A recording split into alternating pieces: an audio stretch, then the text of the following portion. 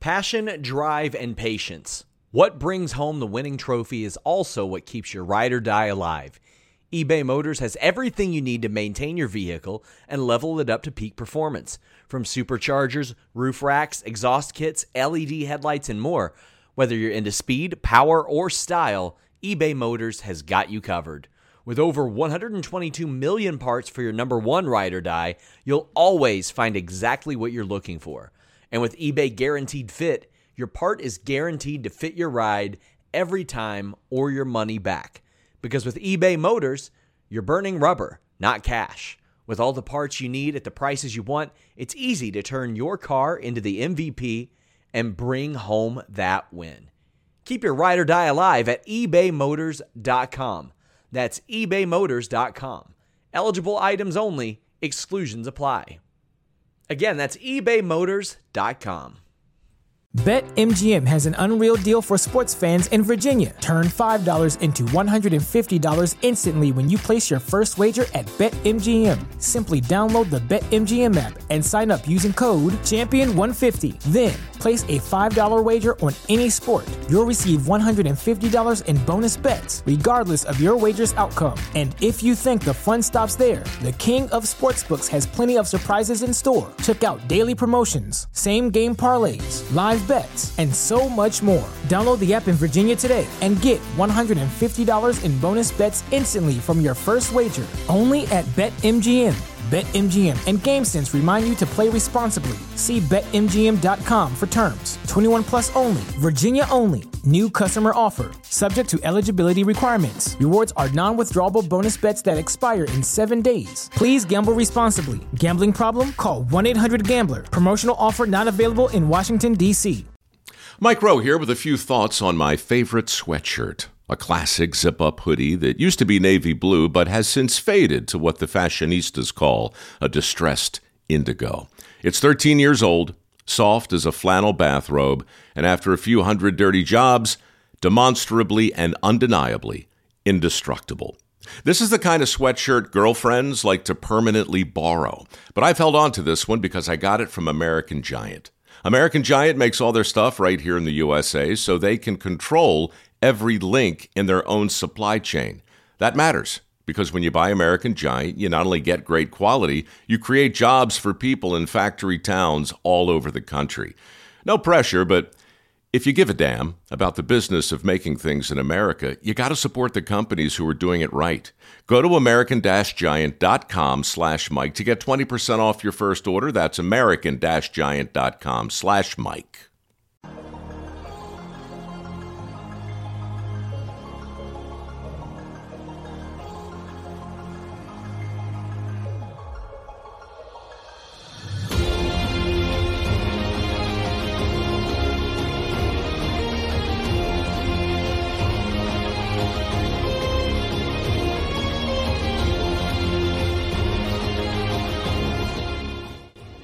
Introducing first, speaking out of Akron, Ohio, representing Team Popping the Boys, the headline god, Jeremy Lambert, and his co-host, speaking out of Atlanta, Georgia, representing more than one royal family, the king of indie viewing, Steven Jensen.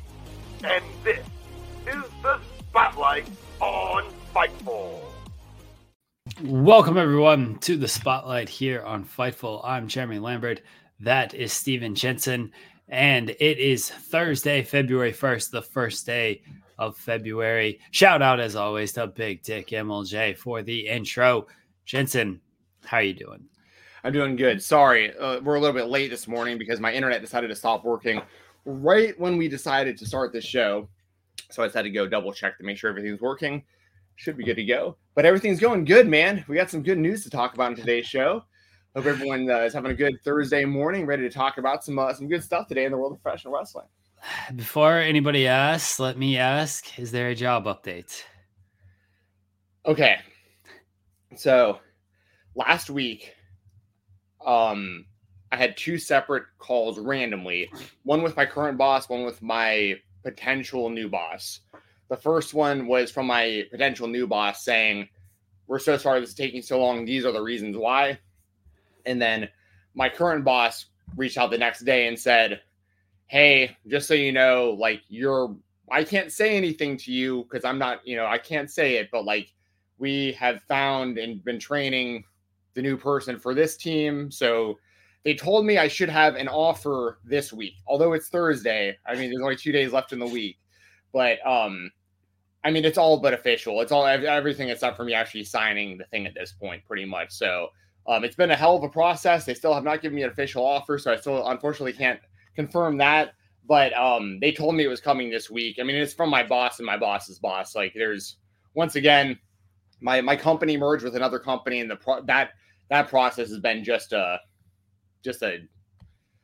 anyone who's gone through that, where like two companies merge and like you're kind of in the middle of that and trying to get a promotion at the same exact time. It's just the timing was awful as far as like everything changing all at one time. So anyways, they've explained it to me. They're like, I'm cool with it as long as they don't pull the rug out from under me like at the last second or something. And in which case I'll definitely let you guys know.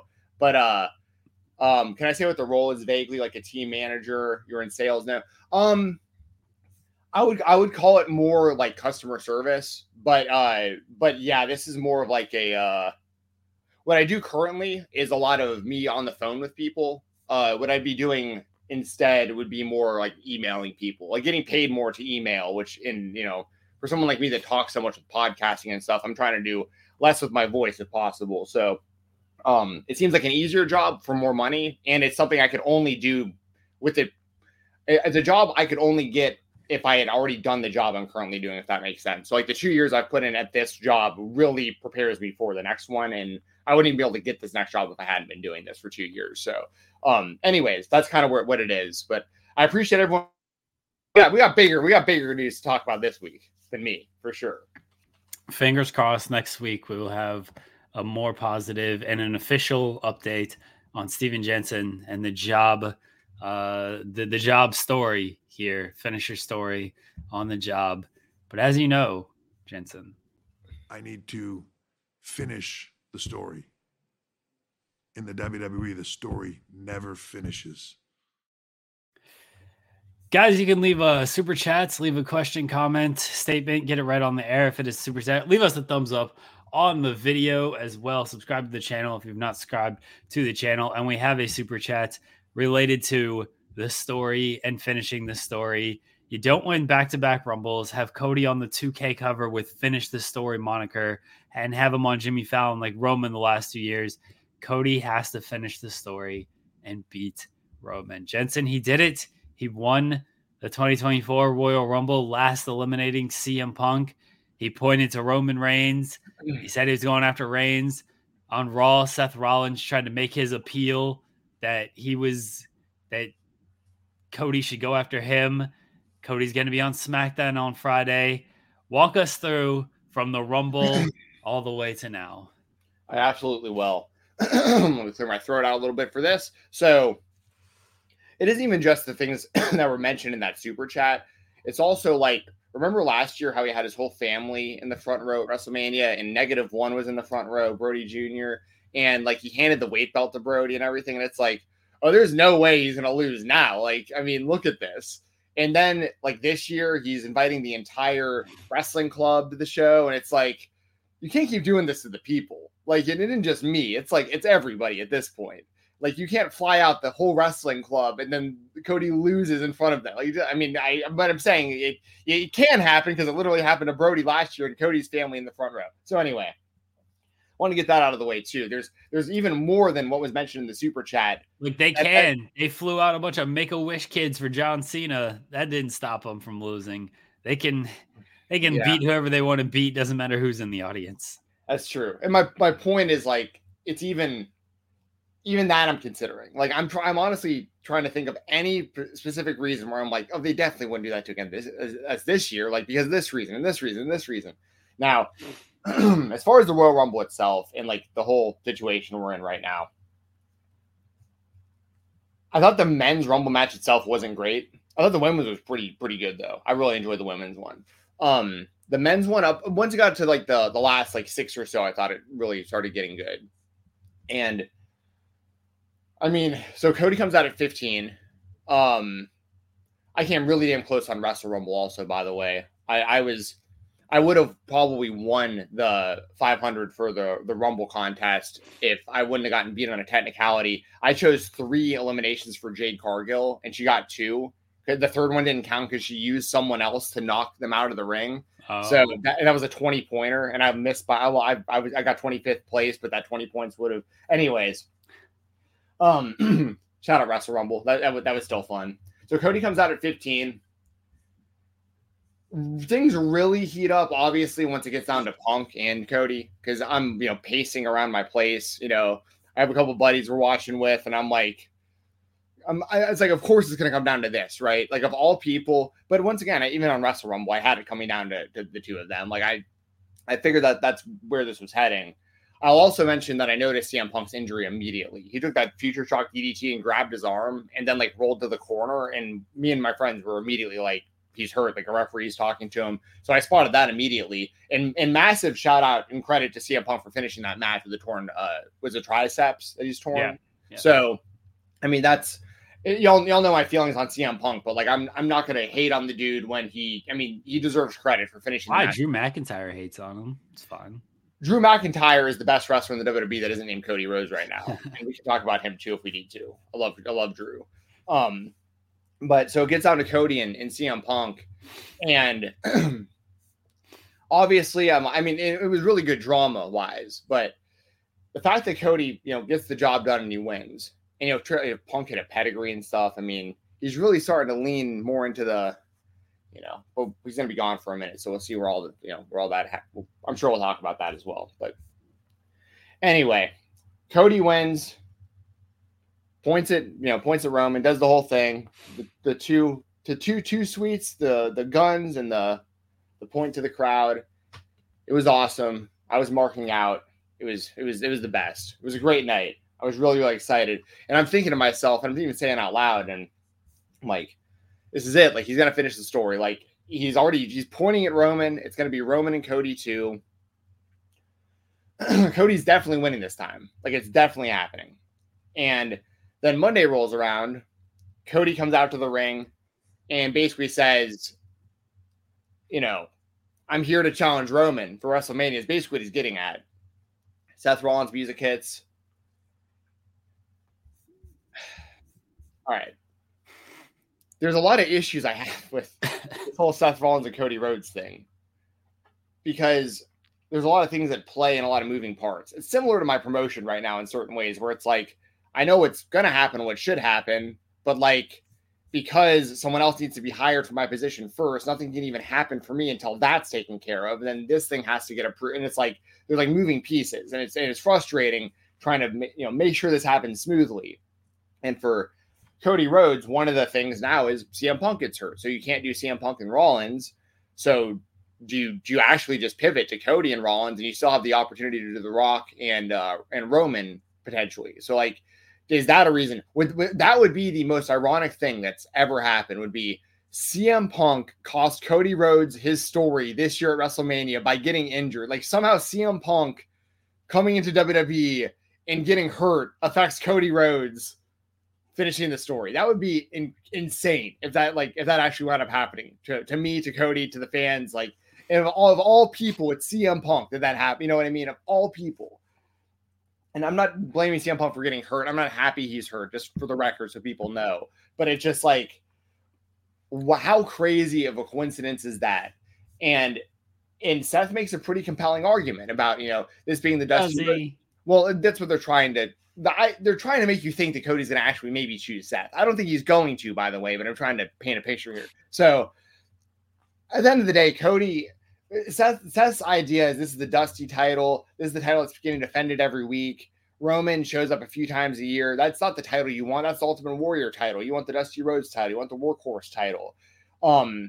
Now, I don't think Cody's going to choose that title, but I think it's strange for Seth to even do this, because if Cody doesn't choose Seth, it makes Seth's title look even lamer than it already does. And it already looks pretty lame because Cody hasn't even targeted it once since its inception. And Cody's been undefeated this whole time, beat Brock 3 times, beat Shinsuke, beat Dominic and Finn and all these guys, Judgment Day. And it's like, and he hasn't even once been like, yeah, and I want that title. Like, he didn't care about it. So why would you care about it now all of a sudden?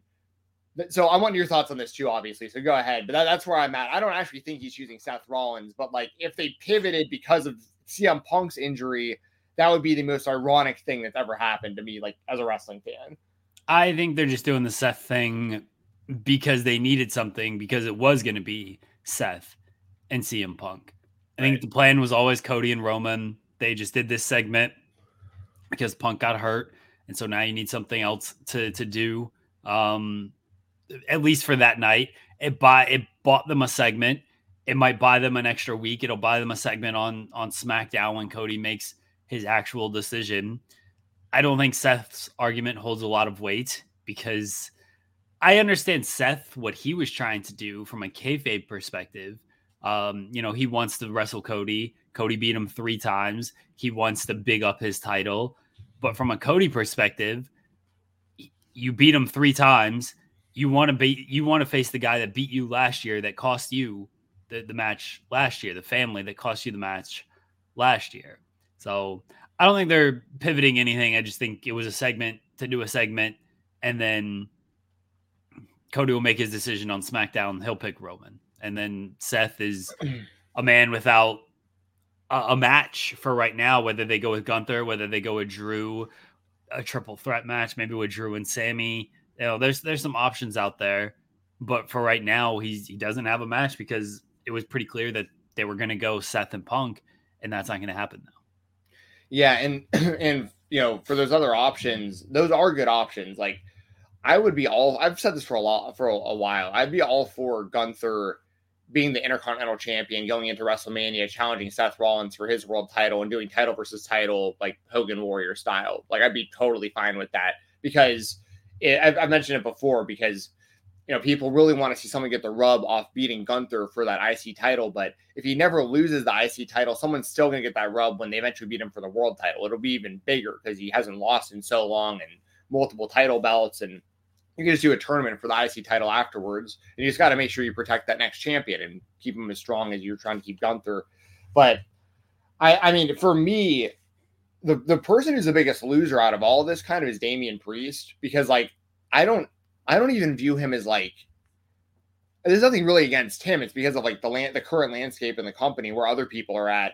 To me, Damian Priest is like 10th down the list of people I would even care about seeing as the champion right now. Like for me, it's Drew McIntyre 100%. Like I do Drew McIntyre and Seth Rollins. That's my, but I would have no issue with Gunther or a triple threat. I like both of those ideas too, because Gunther deserves something big for sure, especially if they're going to do Gunther and Brock. And if they had to pull Brock, like, I mean, you still gotta, Gunther deserves a big spot with the spot that he's been in for the last couple years. But when it comes to Cody, yeah, I imagine he's got to still go with Roman. And I mean, I'm getting pretty excited about it again. It's getting a little scary. Like I'm like, kind of envisioning him doing this and finishing the story, but I can't get too excited. And there's also the possibility of The Rock, and we don't have to get into the McMahon stuff because that actually happened like the afternoon of our last show. So like we haven't talked about that, but it's been a whole week of it. We've heard everyone else talk about it, but like there's also things I'm trying to keep in mind too when it comes to that, where it's like, well, does The Rock have to do they feel like The Rock needs to be a part of this? Like he's like one of the owners now, like they need a new look for the company. Like, you know what I mean? Like, is it a good PR move, like to have The Rock involved in WrestleMania now? And like, is that how they feel about it? When the new ownership came in, I don't know this for a fact. It's just my own personal feeling. And it's been my feeling since last WrestleMania. I truly believe Cody Rhodes was going to beat Roman Reigns last year at WrestleMania. And then the day of the show, when the sale was like becoming a thing, I honestly think the new Endeavor management or Vince McMahon himself, because that's when he came back in to do the sale. I honestly think that's when the decision was made. No, we have to keep this on Roman. Like Roman works. Roman's the face of this. We're not taking a risk by changing it to Cody right now. We're keeping this with Roman until the sale. And so that makes me think like, well, will they do something similar where it's like, Cody's already our guy. Cody's already basically the face of the company. We'll do Roman and Rock this year. Roman will win again. He'll hold the title to next WrestleMania. Cody wins this other title this year. You merge it all next year, WrestleMania 41. It's for all the titles, and Cody's got to wait a whole other year to wrestle Roman. I obviously hope that doesn't happen, but those are the things that I'm like thinking could potentially happen. Is maybe we have to wait till next year for the rematch between Rock before, but also. If you get the title on Cody, which they already showed it on last year, we talked about that at nauseum, how this should have already happened a year ago, and we should be at 1 year with Cody with the title right now. But imagine if you do Roman and Cody this year, and The Rock is involved in the finish, one way, shape, or form. Whether it's he attacks Cody and he actually is aligned with Roman, like in the bloodline, or something, or he helps Cody win and it sets up Cody and Roman. But eventually, if you got Cody Rhodes as the world champion from this year until next year, and you want to bring in The Rock and have Rock versus Cody, think about how big that's going to be with how big of a star Cody is right now and how big he's going to be with 1 year with the title. You have all these other opportunities. You got to get that title on Cody. He's your Cena. He's your John Cena right now. You got to do it. So that's how I feel. I've said this. I think that Rock and Roman is next year. It should. I think Rock wants to hold off a year. I think he wants it to be the first Netflix WrestleMania. I think it's next year. I think they're going Cody and Roman. I said that last week. Despite the reports that turned out to be not accurate, I thought the plan was Cody and Roman. And yeah, Cody makes sense to win the title. I could also see Cody not winning the title and them deciding Rock and Roman needs the title and Roman's going to hold it for another year before he faces Rock at Mania next year. One, you're saying he'd retain over Cody and then do Rock and Roman next year. Yeah. Oh my gosh. Oh, he retains over Cody, bloodline interference, whatever it is. Bloodline stands tall at the end of the night, and then the If You Smell hits, and Rock comes out to confront Roman, and you get the big stare down to close WrestleMania of Rock and Roman, and then that's basically the challenge of 1 year later, Rock and Roman is going to happen. They'll make that official, I guess, the next night on Raw, but I could possibly see that. Possibly see it. I still think Cody wins. I think it's more likely Cody wins because Rock kind of interferes and helps as Bloodline tries to, which is really just Solo and Jimmy at this point. But, Solo was the guy who cost him last year. Solo comes out. Here comes Rock, takes out Solo, allows Cody to win, and then Cody wins. And then that's how you set up Rock and Roman for next year. Yeah, that's the scenario that I actually think is the most likely, is exactly what you just said. The Rock helping Cody win the title and setting up Rock and Roman next year, non-title. The first scenario you laid out, Cody just never finishes the story, period. He loses to Roman. Roman and Rock is next year. I guess that would make Cody look so lame if he kept losing for this title and then he finished the story by beating someone for the world title on Raw, the title that's been around for less. That's the other thing. This title's been around for less than a year. There's nothing you can do to convince me that Cody would be, that Cody would be interested in that over the story is the WWE title. It's the title that Dusty held in Madison Square Garden that got taken away from him. That isn't the world title belt that's been around for less than a year. Listen, Seth's done a good job with that title. I'm not going to sit here and WWE. I've said it before. They're in a good spot they've got a lot of legit main eventers right now. And Seth Rollins is definitely one of them. He's one of their most over guys. He's done a really, really good job with that title belt.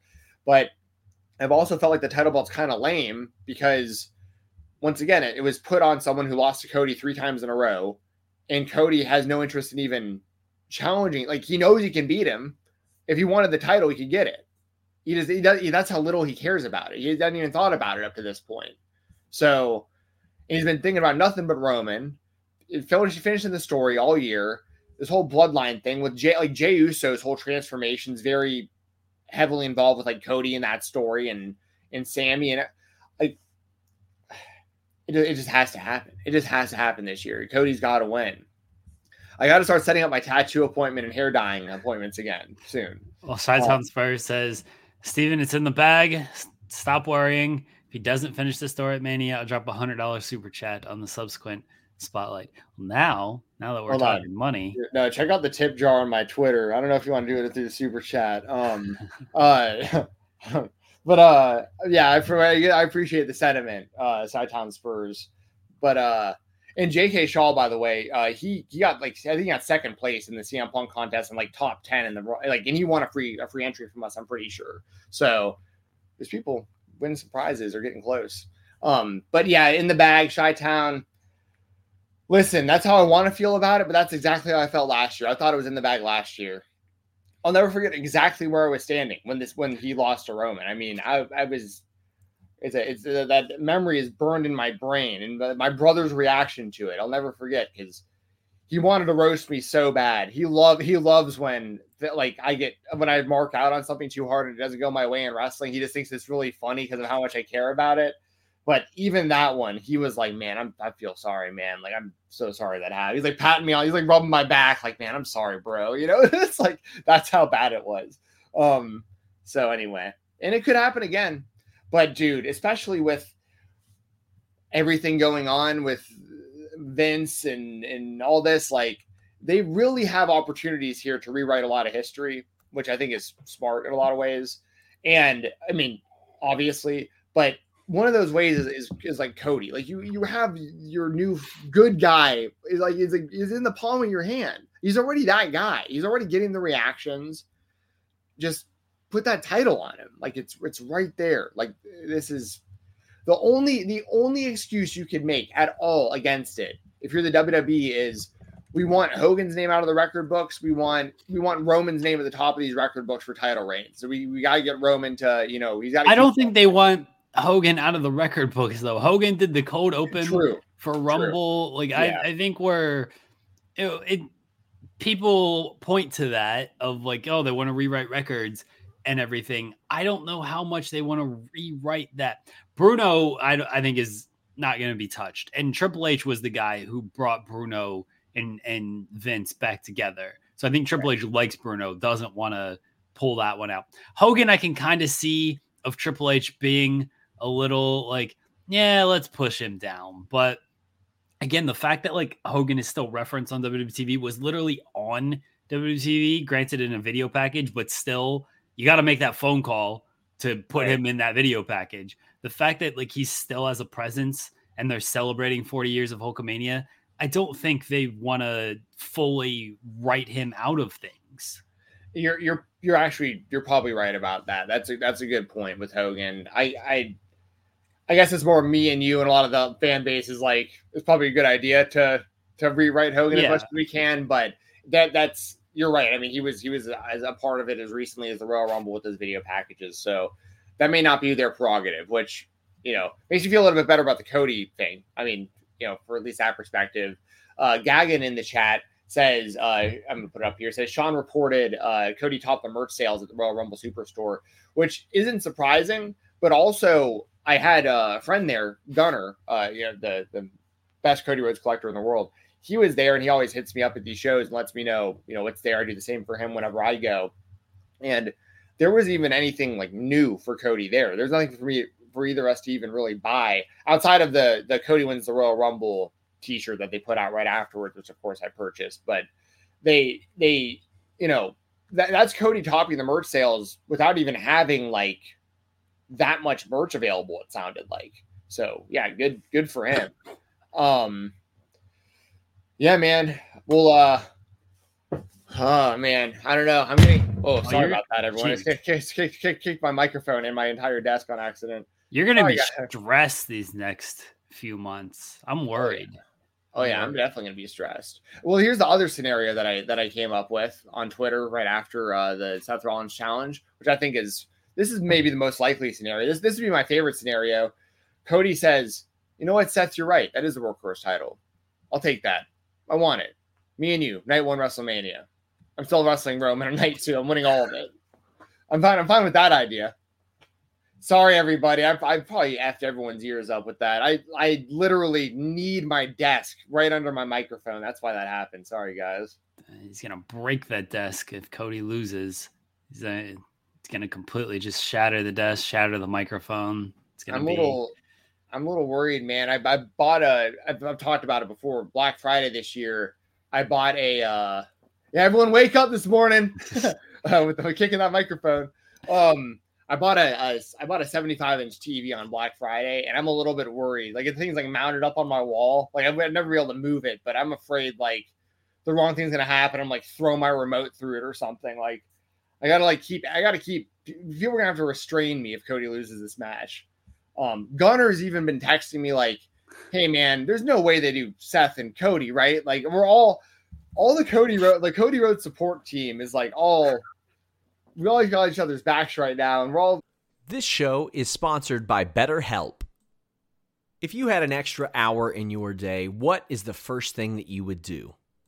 Read a book, take a nap, play some video games, do something for a friend, volunteer. A lot of us spend our lives wishing that we had more time. But the question is, time for what? And if it was unlimited, how would you go about using it? The best way to squeeze that special thing into your schedule is to know what's important for you and to make it a priority. And therapy can help you find what matters to you so you can do more of it. Therapy is so valuable. It's gotten me through some tough times, really helped me reflect on things that are important, specifically with BetterHelp. If you're thinking about starting therapy, give BetterHelp a try. It's entirely online, designed to be the convenient, flexible, and suited to your schedule. This is so beneficial when you've got that crammed schedule and you can't even imagine finding that extra hour. You can do it all from home. Fill out a brief questionnaire, get matched with a licensed therapist, and switch therapists at any time for no additional charge. Learn to make time for what makes you happy with BetterHelp. Visit BetterHelp.com/Fightful today to get 10% off your first month. That's BetterHelp, HELP.com/Fightful. It's so flexible and it can help you find that social sweet spot with BetterHelp. That's BetterHelp.com/Fightful.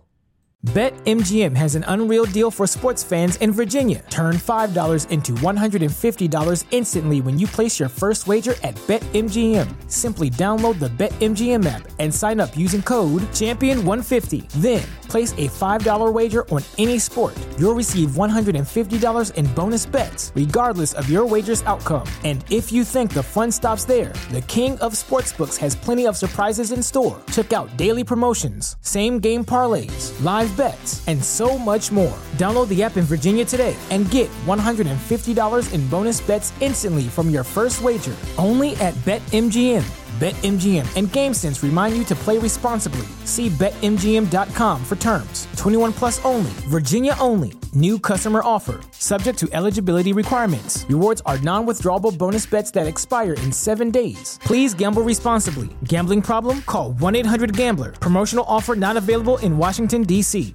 Say goodbye to your credit card rewards. Greedy corporate mega stores, led by Walmart and Target, are pushing for a law in Congress to take away your hard-earned cash back and travel points to line their pockets. The Durbin-Marshall credit card bill would enact harmful credit card routing mandates that would end credit card rewards as we know it. If you love your credit card rewards, tell your lawmakers, hands off my rewards. Tell them to oppose the Durbin-Marshall credit card bill. It's a lot of copium right now. We're all trying to convince ourselves there's no way they're going to screw Cody out of this again this year, right? But they're giving us all these reasons to think that it might happen. I don't think it's going to be Seth and Cody. Again, they haven't gone to that story. That story doesn't make a whole lot of sense. Seth is trying. They're trying to do something with him, and they're trying to do something with him because CM Punk is hurt. He tore his tricep, taking the Future Shock DDT, finished the match. Credit to him, finishing the Rumble. Yep. Got eliminated by Cody, then came out the next night or 2 nights later on Raw. Said WrestleMania is not in the cards for him. Not going to make it. Not going to get a chance to finish his story and main event WrestleMania. And then Drew came out and said, I prayed for your downfall. I'm glad you're injured. You're weak. This is what you deserve. And then he beat him up some more. The plan, from what I can tell, from what was on television, was going to be Seth and Punk. That made the most sense. Now they got to pivot to something else with Seth.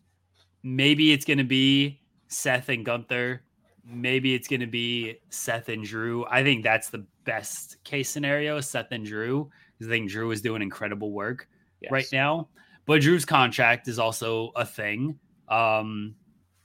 Drew is reportedly still not re-signed, and his contract's up after WrestleMania at some point. So you'd probably want to get him under a deal before you put him in this big match.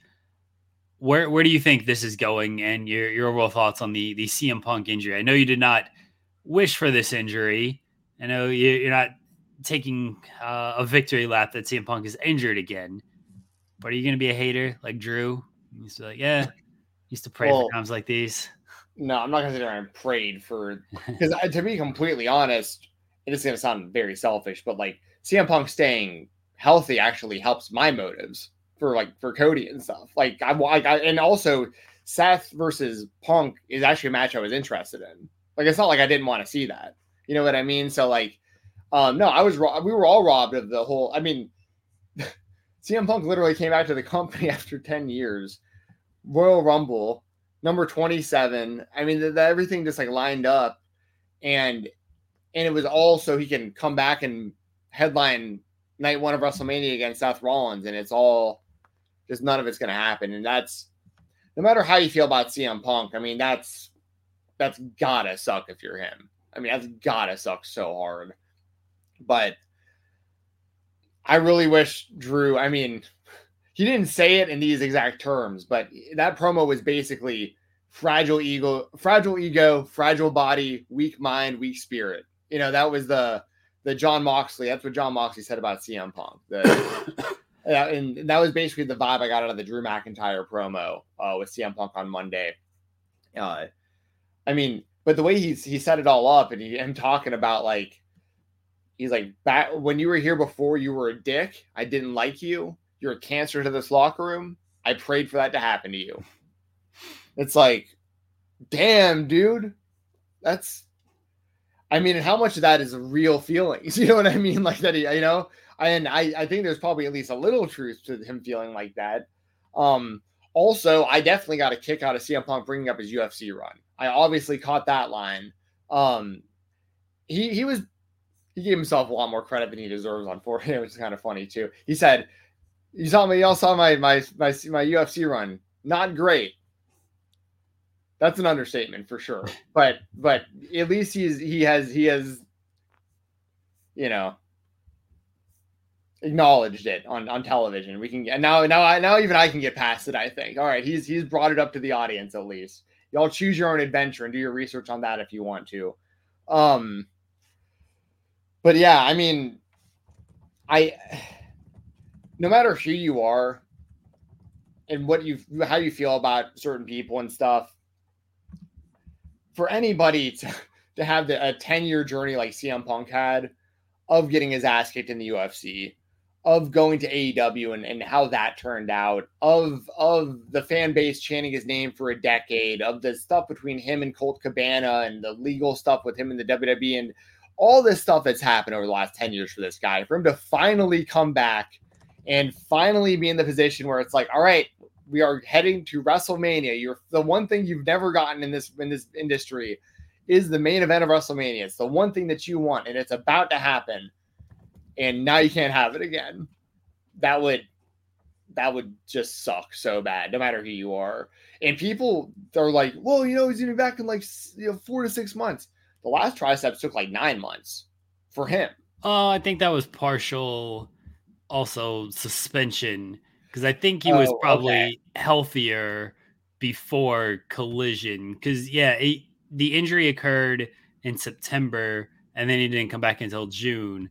But I think he was healthier before that. It's just the Collision date wasn't official until June, and then they weren't going to bring him back until they had Collision because they couldn't bring him back for Dynamite because, you know, reasons. Right. He created his own show for him, so he back to work. Yeah. So I wouldn't read too much into it. Took this long last time, so it's going to take this long this time. That's a good point. That's a really good point. I forgot about the suspension aspect of that. But regardless, I don't see him back for WrestleMania. They made it pretty clear that that's not going to be happening.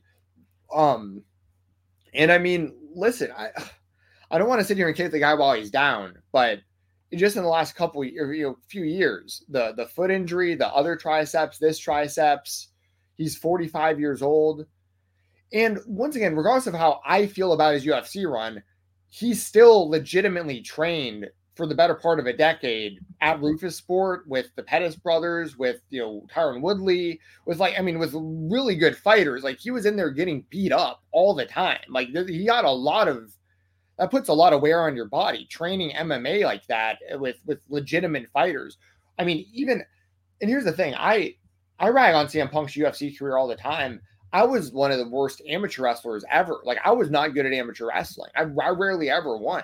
But, like, just because you're not getting W's on the mat or whatever doesn't mean you're not going through those same practices everybody else is. And, like, you're getting worn down. Your body's getting worn down. It's even worse on you because you're losing. You're having to fight off your back. You're getting pinned. You're struggling. That was probably CM Punk his entire UFC run training. Like, this dude is probably always injured to some degree. I mean, actually, I can promise you he is, because I pick up on it. I'm sure other people do. When he isn't wrestling, he has a limp. Like, there's something up with his either one or two of his knees or his hip for sure. And it's okay. You can get around that. Like, before he actually wrestles, I'm sure he does a lot of stretches and the adrenaline, and like he moves a lot differently. Just like there's professional athletes, even and a lot of professional wrestlers, that sometimes they have trouble like getting in and out of cars, just like bending certain ways. But then, like, once you stretch enough and you get going and you get loose, you can go out there and wrestle. But like in your everyday life, like, you're kind of locked up. I've heard that about John Moxley. I've heard there's certain things that there's like difficult, like certain like just like motion, like range of motion stuff that he has a really hard time with, like when he's not wrestling. But you wouldn't know it when he's in the ring because he goes out there prepared. But like, so I think that CM Punk is always dealing with injuries, and he's 45. And if you can't take a simple DDT, I get that it's a little different because his arms were out and he's like planted his arm wrong or something. But like, I feel like just like in AEW, you can't, you can make certain plans for CM Punk, but I feel like you can't have like these huge long-term plans because he gets injured way too often. So it's like, I mean, I don't think that's even like rude or out of pocket for me to make that assessment, by the way. Like, I think everyone can agree, whether you love CM Punk or you hate CM Punk, like, it's hard. It's a tough look when you're 45 and you get hurt this often, It's true that he's 45, 46, I think, even, or it might be 46 this year. Tough run of injuries, basically ever since he won the AEW world title. Everything prior to that, great. Everything since that, not so great. Whether it's the foot injury, brawl out, brawl in, triceps injury, another triceps injury. There's been a lot that's happened since he won the AEW world title. But yeah, it is tough to make long-term plans when the guy is getting hurt. And that's a reality when you're 46, you've been wrestling all these years, and you're not wrestling consistently either. Like, that's Gaijin Singh says same thing happened with Danielson. He was hurt on an elbow drop. That's denying ages, catching up, but it's also bad luck. Some of it is bad luck, but Danielson also has a lot of those years and miles too. Like, he's always hurt also. Like, I mean, like that both of them are in the same boat, I think, in a lot of ways. Yeah. And Punk's, 10 years older than Danielson. Right. And Danielson's made it clear, like, this is his last year full term, like, probably because of the injuries. You know what I mean? How old's Danielson? Danielson is 42. I don't know why I said 10 years older. That was, for some reason, I thought Danielson was a lot younger. And Punk's 45, not 46. So 3 years older. But yeah, Danielson has that same kind of wear and tear, hard road. Punk took 10 years off, but he did do MMA for a portion of that. That's going to beat up your body, as you mentioned. I also think not wrestling consistently doesn't help him, because, how many times do you hear wrestlers say, like, yeah, I want to be consistent, because then your body gets calloused to all of this stuff. You get back in the ring that first time, you haven't been in the ring, it starts to hurt, because even though you've been wrestling for years, if you haven't wrestled for a while, that first bump just hurts because your body has to readjust to like taking that bump again. And that's, Punk hadn't wrestled a whole lot. So when he first came back, he was wrestling consistently, and then he broke his foot on a jump into the crowd, and then he wasn't wrestling consistently after that. And now he's had these, this was his first televised match since being back in this company. It was the third match since being back. He had the 2 house show matches against Dom, which is fine, but those are short, kind of nothing matches. He's older, and these injuries are going to happen, but it does make it very tough to kind of do a long-term thing when you're wondering, when is that injury going to happen next?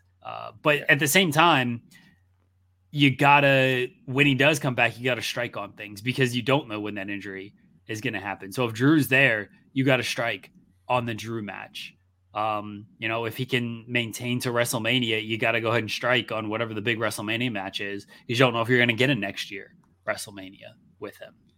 Yes, and I agree with all that, and I also think it's good for Drew. Like, if he's going to stay with the company, they have that built in. Like, that's a big return for Punk to go after Drew. They set it up with Drew attacking his arm, and I'm assuming that Drew McIntyre is going to stay with the WWE. That's my gut feeling, for sure. I think he'd do great in AEW. I'm a huge Drew McIntyre fan.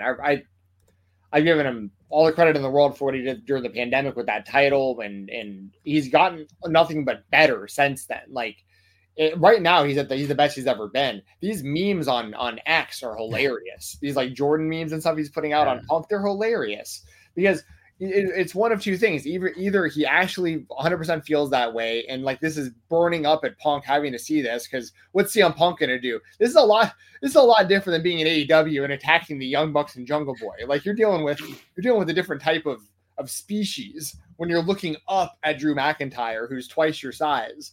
But I also think that there's got to be a level of respect there with one another, and Punk is in on what's going on. Like, they're building something on TV. I doubt it's just completely vindictive. Like, it's completely, McIntyre just, I'd imagine there's some sort of agreement there. But if there isn't, that's pretty hilarious because Punk's probably mauling over it if he has no say in this.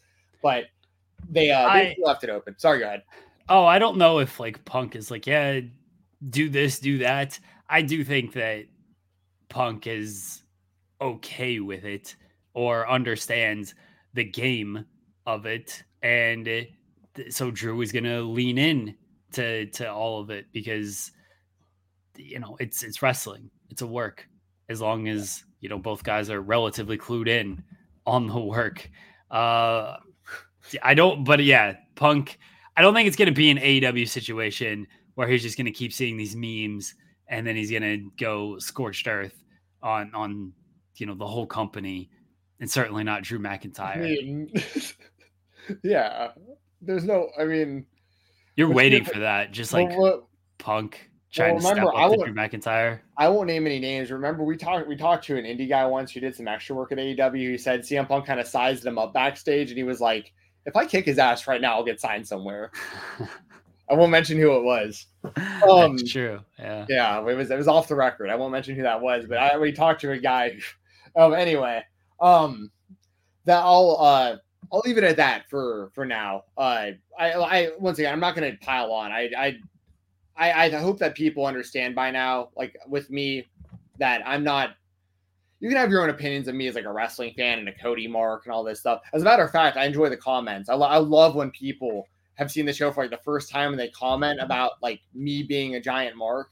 I respond to those comments. I hardly ever respond to comments, but I'll respond to those. So if people are in the comments and you hate me, I'll definitely see it, and I'm not going to stop you from doing it. I won't delete any of the comments. I'll leave them there. The last guy called me a mark, and I asked if he meant if he was talking about Mark Calloway, professionally known as The Undertaker, or Mark Carrano. I wasn't sure what Mark he was talking about, and he never answered me, unfortunately. But I hope you guys understand by now. Like, I'm not wishing injury on CM Punk. I'm not wishing like serious things to happen to people. Like I didn't want this. I wanted CM Punk versus Seth Rollins. I want Cody Rhodes versus Roman Reigns. I want no reason to think that Seth Rollins is going to wrestle Cody at WrestleMania. So I stand with the CM Punk fans from that perspective of like, I wish he was on WrestleMania. I wish he was main eventing WrestleMania against Seth Rollins this year, for a lot of reasons. And I'm not happy that he's hurt. That sucks no matter who you are to be in that spot right now. We got some super chats. Tommy Maynard always here saying shout out to the best show on Fightful. We appreciate you, Tommy. Thank you. And then a couple things sort of on topic, sort of off topic. But Andy says Drew Seth career versus title and Braun on undefeated streak makes it next gen versus the perfect wrestler Gunther, replaces Punk and Brock in terms of drama, confidence in Cody faces Reigns and wins. Drew versus Seth title versus career is interesting because I do think if you do Drew versus Seth, assuming Drew is resigned, obviously, Drew should win that match. I think he can't lose to Seth again. They've already had him lose to him too many times. And I do think Drew, getting his moment in front of fans, but he's the bad guy now is a cool little story. And then Braun Breaker reportedly got the Brock Lesnar spot at the Rumble. And I don't know if he's going to fully get the Brock Lesnar spot moving forward, but if he does, that's, him and Gunther would be something. And I like it. I think at some point you gotta make a guy. Yeah. And Braun Breaker is a guy you could very easily make. And they did their best to make him at the Rumble, but it's wasted if he's just back in NXT. He's at Vengeance Day on Sunday and part of the Dusty Classic. But I would have no problem him coming up and facing Gunther and honestly beating Gunther for the title. Maggie just DM'd me something I think is pretty funny. She thinks that I'm enjoying this Punk stuff. I'm not. I'm not happy he's injured. I promise you. She's like, Smile says otherwise, Jensen. I'm not happy he's hurt. I promise you guys, I'm not happy. I'm not happy that anyone gets hurt. I want to make that really clear. I just think the whole thing is just like incredibly ironic, and it's really more like the Punk fans. And I'm like, when he got signed to WWE, how many of us, including myself, were like, just wait, he will get hurt. I mean, he kept getting hurt in AEW. Like, this is probably going to happen. It's just like, I kind of saw it coming, but I didn't want that to happen. But no, I agree with everything about that super chat. I think that a Braun Breaker would be the right guy, probably. I mean, you can really make a new star by having Braun Breaker beat Gunther at WrestleMania for that Intercontinental title. They did a great job with him at the Royal Rumble, like you said. My only nitpick is they got like 5 people on the roster doing spears as like finishes and stuff. Like maybe change that up a little bit. No, they better tell everybody else to change up their spear because his spear is better than all of them. Yeah, Braun's the best. Braun's the best. Oh, Maggie said, wait, I just told you to tell your face. Oh, yeah, your face does say something different than your words. Oh, come on. Come on, guys. Do people really think that I'm that messed up? No, I don't think anybody really thinks that. Really, a lot of time when I'm smiling, it's kind of coping too, because in the back of my mind, I'm like, they're gonna screw over Cody, aren't they? I think that y'all are seeing that on my face. Honestly, is like as I'm talking about this, I'm like, this is gonna screw up Cody. Just watch. But anyways, yeah, we'll see. We're not going to talk about the Brock Lesnar stuff, but like I think it's probably pretty smart if like he's not going to be on TV. Braun Breaker's, you know what I mean? You can kind of plug and play with that a little bit and be like, well, he's pretty similar in certain ways, like presentation wise. Like you make like a new animal, a new beast kind of character out of Braun Breaker right away and pretty much give him that spot. And I think that makes sense. They've been wanting to make Braun Breaker a guy for a long time. Kind of a coincidence that like, the timing's just really good as far as for Braun, where it's like, okay, well, they might not have had these plans right now to do this, but like now is the time to pull the trigger, and he's the right guy to do it, probably. So, Tommy saying CM Punk hits pedigree. Can y'all believe I did that? Yes, Phil. Yes, we can. Used to do it from the top rope every night 20 years ago. It's true. Good point. It's true. And Cody says, does Trick Williams win on Sunday at Vengeance Day? I don't think so. I think Carmelo cost him. Do you have any thoughts on that? I'll say Carmelo cost him also. I haven't watched enough NXT to make like an educated decision on it. Although I do know, I've heard that Trick has gotten very over. And, yeah, he's super over. And if you guys go back and listen to like old episodes of The Weekender, when Trick Williams started on Level Up, I was even saying back then, because I've always liked Carmelo Hayes. I knew about him as Christian Casanova on the Indies. And he's always been like really talented. But I was even saying on The Weekender, like just as recently as maybe like, or as long back as maybe a couple years ago, when I saw the two of them together, I was like, Trick Williams will probably be the one. Like everyone's kind of talking about Carmelo right now, but Trick with his size and everything, his charisma, like once he puts it together, he's going to be massive. And like it looks like that's what's happening. So I'm glad. I think both guys have super bright futures, Carmelo and Trick. But I don't think that Trick. The other thing is I love Ilya Dragunov. So like it's kind of a win-win scenario for me as a fan. I don't want people to think we are ignoring everything that happened with Vince, the lawsuit, and stepping down. I've done multiple shows talking about it. So people, again, I've been on In the Weeds Friday, In the Weeds Monday. We spent basically those entire shows talking about that. But Jensen, if you did wanted to comment on anything, again, I don't want anybody to think that like, we're not ducking it. Yeah. We're going to be positive, everybody. Like it's not a story you ignore. Like, right. Some horrible shit. When I don't want to take away from like the wrestlers that don't have anything to do with this, or from like the negative side, you know what I mean? Like, I don't want this to be a giant black cloud on everything that like that you love about the WWE. You know what I mean? And this is coming from somebody who's, I'm defending the WWE right now. Like, that's kind of crazy. I'm not even I rarely ever really watch the product anymore. But like, I'll say as far as like the Vince stuff, I'll make it pretty short because I know we have other stuff to talk about. But like, I think it kind of goes without saying. Obviously, he had to go. Like, duh. Vince, like, if even one of the 1,000 things he's being accused of, even if one of those things is true, he's done. And we know about what, like $2 to $3 million worth of like now like the 15 million or whatever he's paid out. Like, this is just the tip of the iceberg. And if there's anyone else, including Triple H, that was involved in this, that knew about this, they need to go too. If I was the WWE, honestly, I'd probably wipe myself of anything that had to do with the McMahon family. Honestly, if it was me, that includes Triple H. And I think that the way that Triple H handled the press conference was terrible. I give massive credit, not that they need it from me, but I give massive credit to John Alba, to Cam Hawkins, to Brandon Thurston, to these guys who asked Triple H the questions that are, the questions that needed to be asked. And the fact that Triple H didn't even have, like, the fact that he claimed he hadn't even read the lawsuit that's insane.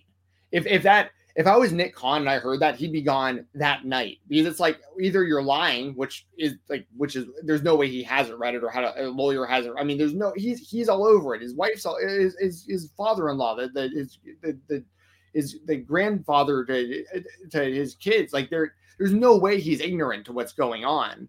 So, I mean, if you can't talk about it, you need to have an answer more along the lines of like, I'm very aware of what you're talking about. We are looking into it. We're doing everything we can to make sure people are safe as information comes in, but like it's being handled, like you got to say something other than, well, it's the greatest week in company history. And, the gate's great and the merch sales are great. And Cody's the face of the company and Jordan Grace came in and TNA relationship and all this stuff. And it's like, yeah, but the biggest news ever happened and it's your father-in-law. What do you like? You're just gonna act like you haven't. So I can't sit here and say Triple H was involved or he knew anything about it. If he's innocent, I don't want him gone. If he's innocent, I don't think that's fair to him. But my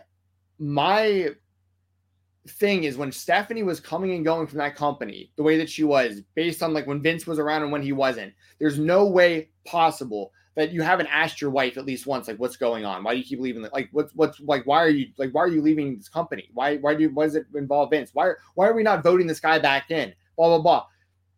So I don't want to get too heated on that. And I actually talked about it quite a bit on the Weekender. So if you want more thoughts on this, I did address it for about 20 minutes or so on the Weekender. Okay. But that's honestly how I feel about it. Like, I feel like probably everybody else does. Like, if Vince absolutely had to go, Laurinaitis, done. If Brock's involved, done. Any other wrestlers that were involved, done. Any higher ups that were involved, done. There's no place for it, the WWE. And the fact that Cody had to answer that question, I'm not going to sit here and pile on to Nick Hausman, but that wasn't Cody's question to have to answer to begin with. And he answered it way better than Triple H did. That's pathetic. I do think the way Nick asked it was fair to Cody. I agree. But I don't think it was fair to ask. I don't think that was Cody should have had to even. That's not his question to have to answer, but he is one of the few people that has the EVP experience, and he's known Vince for a long time, and he's the head of the locker room at this point. And I understand from that perspective. But once again, like the fact that Cody could answer the question to some degree and Triple H couldn't, that's pretty telling to me. Yeah. Will says, is it safe to say Trick and Mello is 2024 HBK Kevin Nash, like how HBK was the guy, but Nash got over like crazy, like how Mello is the guy, Trick is crazy over? I think that was the dynamic they were always going for with those two. And now they're really playing this out, slow burning it, because I feel like this should have wrapped up a while ago. I think and assume it'll wrap up on Sunday. We shall see on that. Guys, if you guys want my thoughts on all the Vince stuff, again, I've done about 4 hours talking about it on other platforms on another show, so you can watch that. I echo a lot of what Jensen said, though. Is there anything that you disagree with that you think I'm out of pocket on? No. We had John Alba on the show on Monday to talk about kind of Triple H's answers, the media role and things like that. I've said, like, whoever knew has to go. People, I talked about Triple H's answers, everything that he's alleged doing is horrific and disgusting. And there's no place in that WWE, any place, like this stuff should not happen. And it's a shame that a powerful man held this over this woman and took advantage of her, because she was clearly based on the allegations, not in a good spot after everything that happened to her. And she was preyed upon. And, I've listened to her lawyer speak about things as well. None of it's good. And we will see what happens moving forward with everything. I hope this continues to get pressured. Slim Jim's pulled out, and that's when they were like, okay, well, Vince is gone. And then Slim Jim got back in. It's like, all right, you did something, but are we going to see more? Is this going to continue? I hope it does. I hope like people really get taken to task over this, and we learn more. I don't want to learn so much more about the details, because they're honestly, again, horrific. Yeah. But I don't want this to just be, oh, they've settled, she got a bunch of money, moving on, because that's kind of what happened the first time. And then now all of this has come out. So yeah. I hope people really, really pay for this. The people who knew, the people who tried, who never said anything. And I was trying to be fair to some of the staff. I can understand if you are a camera person and you're shown these pictures, why you don't say anything. You were probably in fear of your job the same way she was in fear of things. Obviously, much worse situation that happened to her. I'm just talking about the fear aspect of things. You're low on the totem pole, and Vince is like bragging about this kind of stuff. You might not want to say anything because, like, oh, I'm going to get fired over this. I don't want to get fired over this. Yeah. I get that. I'm not saying those people are right. I can get the fear aspect of that. But that still means if they knew, they have to go. Sorry. Like, anybody who didn't speak up probably has to go. Yeah, I'm with you. We're on the same page for sure. Couple things. Tommy saying, I don't see Brock coming back. I don't either. Honestly, I don't. Either. Unless there's some wild change in evidence or the story or something, I which I don't expect. I don't think Brock will be back. Yeah. And Andy says picking Seth over Reigns makes Cody looks like a coward. No, yes, 100%. That's why I don't think he's going to do it. Yeah, and it makes 100%. Yeah, be ready. And Tommy also says Cody chooses Reigns to redeem the WWE title from what Roman has done. Wins the belt for his family, is defended often for the prestige and fans. That's the point that I made on Monday or Wednesdays in the Weeds, is like, okay, Seth is saying like, this is the Hollywood title. This is the title they politic and blah, blah, blah, blah, blah. Okay, that's how Roman is using it. That doesn't mean that's how Cody is going to use the title. Cody can win it and defend it and make it the workhorse title. Like, just because this man uses it like this has no bearing on what this man is going to do. Yes, he's got to bring back that winged eagle. He's kind of teased that. So yeah, yes. All right, let's go to the AEW spotlight. Over 1 million fans and a great number in the demo tuned in. It was a great show, and I think it's been a run of great shows. Last night's show ended with Swerve Strickland defeating Rob Van Dam in a hardcore match. The match was picked by Hangman Page in the Dealer's Choice match. And then it was announced Swerve and Hangman 3 for next week. They're loading up next week's show, Jensen. They got Swerve and Hangman 3. They got Sting and Darby challenging for the tag team titles. And they got Tony Khan with a big announcement. But Swerve and Hangman 3, the winner, gets a shot at Samoa Joe in the AEW World title at Revolution. What are you thinking on this one? Whew. So, big Dynamite coming up. We'll have a lot to talk about next Thursday. I'm going to say for Swerve and Hangman 3, man, I feel like Swerve's got to win. Like, the momentum has been, storyline-wise, you would think it'd be Hangman because he's down 2-0. But, like, the crowd wants Swerve. Swerve's made it clear, and he's made it clear even specifically, like, he wants to be the first black AEW champion. Like, and obviously Hangman can't accomplish that. So it's like, I think that I just feel like you got to go Swerve. Like, and you don't want the momentum to like fade either. Like, people stop believing in him because like he loses or something. You know, I don't know. I feel like my mind, like wrestling wise, is thinking Hangman because it's match 3 and he's lost twice, and Hangman still is one of the top people in that company. And I could see him becoming the AEW World Champion again. I think it would make sense depending on how they do it.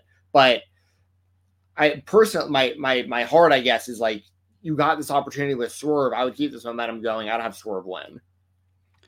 Dave saying time limit draw, which is possible. We had another Black Tom says time limit draw. So a couple time limit draw votes. I could see that and be a half hour, which is obviously more doable than a hour, considering all they've announced for this show, because they've, again, pretty stacked this show next week. I could see them doing a time limit half hour draw, and then you get a triple threat match. I've always thought that triple threat match was the way to go. And, you know, they're not going to do the WWE trope of, hey, here's an interference. Now it's a triple threat match because, you know, we never got a winner type of thing. I think time limit draw could make sense from that perspective. If they get a winner, if they get a winner, then I'm leaning towards it being Hangman, just because I don't know if he's going to lose 3 straight to Swerve. I have a tough time thinking he's going to lose 3 to Swerve, but I'm not against it, mind you. Maybe Swerve's just that guy he can't beat. And this is where I think the time limit draw can actually come into play. You do a triple threat match, Hangman pins Joe to win the title, and then Swerve's the immediate first challenger, and then is like, okay, you didn't beat me in that singles match. We went to a draw. You didn't pin me at this pay-per-view. You pinned Joe. You still can't beat me. Like, I still got you. And then you can do Swerve and Hangman. It's almost a transitional thing for Hangman, which I can understand people not fully liking, or maybe Hangman is the guy who he beats Swerve in that title match, and Swerve, unfortunately for him, might just have to wait. I think that might be a mistake because he's got a lot of momentum and he's really over right now. But I don't know. Like, they got Ospreay coming in, they got potentially Okada coming in. You got guys in line who are going to be at that top of that card. Yeah. And I like all the scenarios you just laid out. I think that I'm sold on the idea of a triple threat now. I think that's actually, I hadn't even considered that. I think you had brought that idea up before on the show. But yeah, however they get to that, maybe time limit draw is the right way to do that. You get to a triple threat, and then whenever Swerve becomes the champion again, or if Hangman ever wins the title again, you have it built in where it's like you're saying, like the third match, there was never really a winner. So you kind of have a little meat on the bone left for, like, if one of them has the title, to revisit that as a title match that people will be really invested in already because of their history. So I'm going to go with that. Actually, that's going to be my prediction now. I think it will be a time limit draw of some kind, like it'll time limit draw, some sort of finish where like both guys wind up in the triple threat. And then just really quickly, because you mentioned it, I think Sting and Darby will win the tag titles also. Yeah, I think that's almost a foregone conclusion that Sting and Darby are winning the tag team titles. That they're not going to have Sting and Darby lose before Sting's last match, unless Sting's going to win his last match, which I don't think he is. I think Young Bucks are going to win the titles. And it also just shout out RVD, still looking great out there against Swerve last night. Hardcore match, very much ECW, very right up his alley. It was kind of random that we were way off on our. Well, totally on we weren't that off on. We chose Brian Cage. Once Hangman said on Saturday, like, I'm going to make you wait for the whole effing show. It's like, oh, okay, well, it's Van Dam. Right. But like on Thursday, we were like, yeah, that wasn't even on our radar. No. But no, it worked out good. I'm still a Rob Van Dam fan, so good to see him out there. It's on a spotlight, but do you have any thoughts on Tony Khan's big announcement since our next show? The announcement will have been made. No, I have no idea. I don't even want to speculate. I think it's Mercedes. Not we've signed Mercedes. Like, they're going to announce a big event to basically tell you it's Mercedes. Very similar to Punk. Their events schedule is not filled at all. They're going to announce a big show in Boston and call it March Monet or something, just to basically be like, hey, wink, nod, it's Mercedes. That's what I think it is. Yeah, that's a good guess.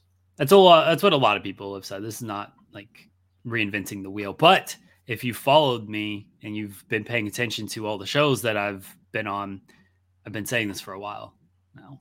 I've been saying this for a while of how the Mercedes debut was going to come together.